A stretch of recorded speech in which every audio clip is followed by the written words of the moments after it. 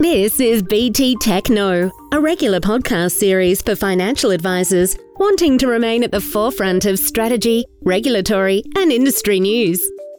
Hello and welcome to today's BT Techno podcast. My name is Brian Ashenden and I have the pleasure of leading the BT Technical Services team, a team of experts that are available to answer any technical advice strategy-related queries you may have.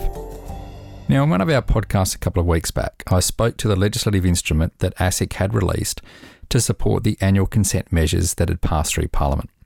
Whilst work continues across the industry on preparing for these reforms to take legislative effect from the 1st of July 2021, there are a number of related issues that continue to be debated. Now, in today's podcast, I wanted to spend some time looking at a couple of these.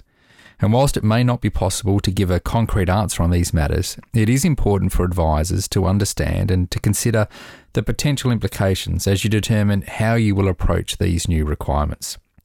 Now, a number of advisors who have previously had clients in ongoing fee arrangements have questioned whether they would be better off moving those clients to fixed term arrangements of up to 12 months duration.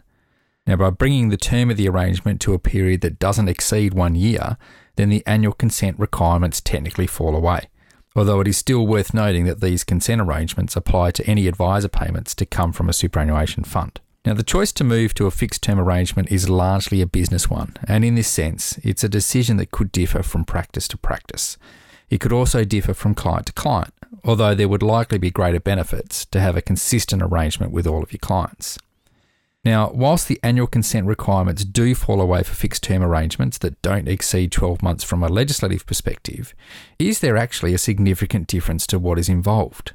We know that under the new annual consent measures, for clients on an ongoing fee arrangement, you must provide an enhanced fee disclosure statement, or FDS, that talks to the services provided over the last 12 months, the fees paid for those services, the services proposed for the next 12 months, and the fees proposed to be charged for those services.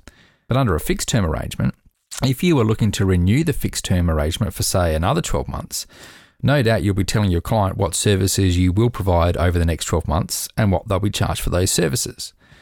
And in many, if not most cases, I expect part of your justification for those future fees will be a reminder for your client of what you did for them over the previous 12-month period and what they were charged, to show the value they get for engaging your services. Now, under an ongoing fee arrangement, you'll need your client's consent to continue to deduct fees from their accounts.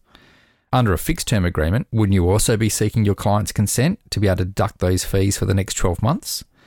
Under the ongoing fee arrangements, you must provide a copy of that consent to the provider or the fees won't be paid.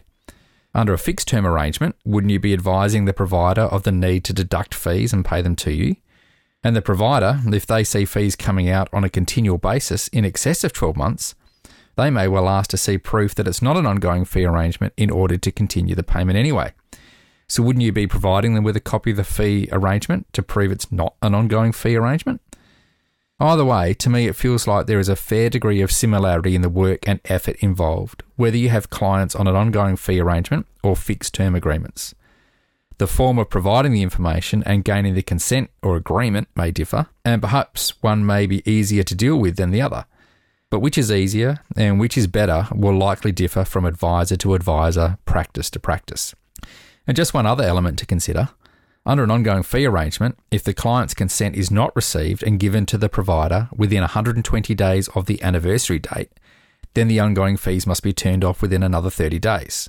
This means the fees cease essentially 150 days after the relevant anniversary date if no consent is received. Under a fixed term arrangement, if the arrangement hasn't been renewed, the fees should cease on the anniversary date itself, which means your renewal process would really commence before the anniversary date, which could be a few months before that date. And you run the potential risk that the client wants to put off the renewal until the end of the existing contractual arrangement, and there is no guarantee as to how quickly they would then renew the new arrangement.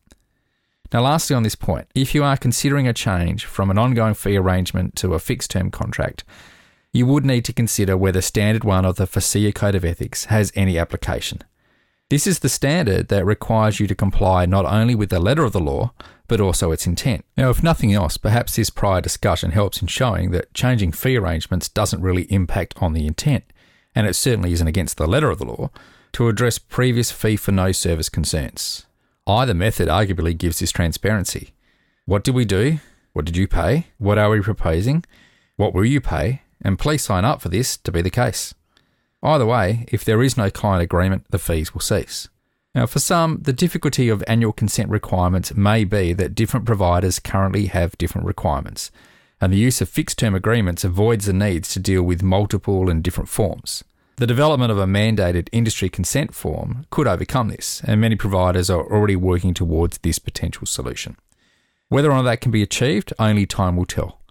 And whilst the annual consent measures commence from the 1st of July 2021, it is still important to remember that the requirements will only apply for a client once their anniversary date arrives. Now remember, if you have any technical advice strategy questions, you can call our BT Technical Services team on 1800 655 901 or send the team an email at technical@btfinancialgroup.com. And join us for our fortnightly BT Academy technical webinars where we dive in more depth into various technical and regulatory matters. Our next session is scheduled for Wednesday the 21st of April 2021, when I'll be presenting on preparing for a successful budget outcome.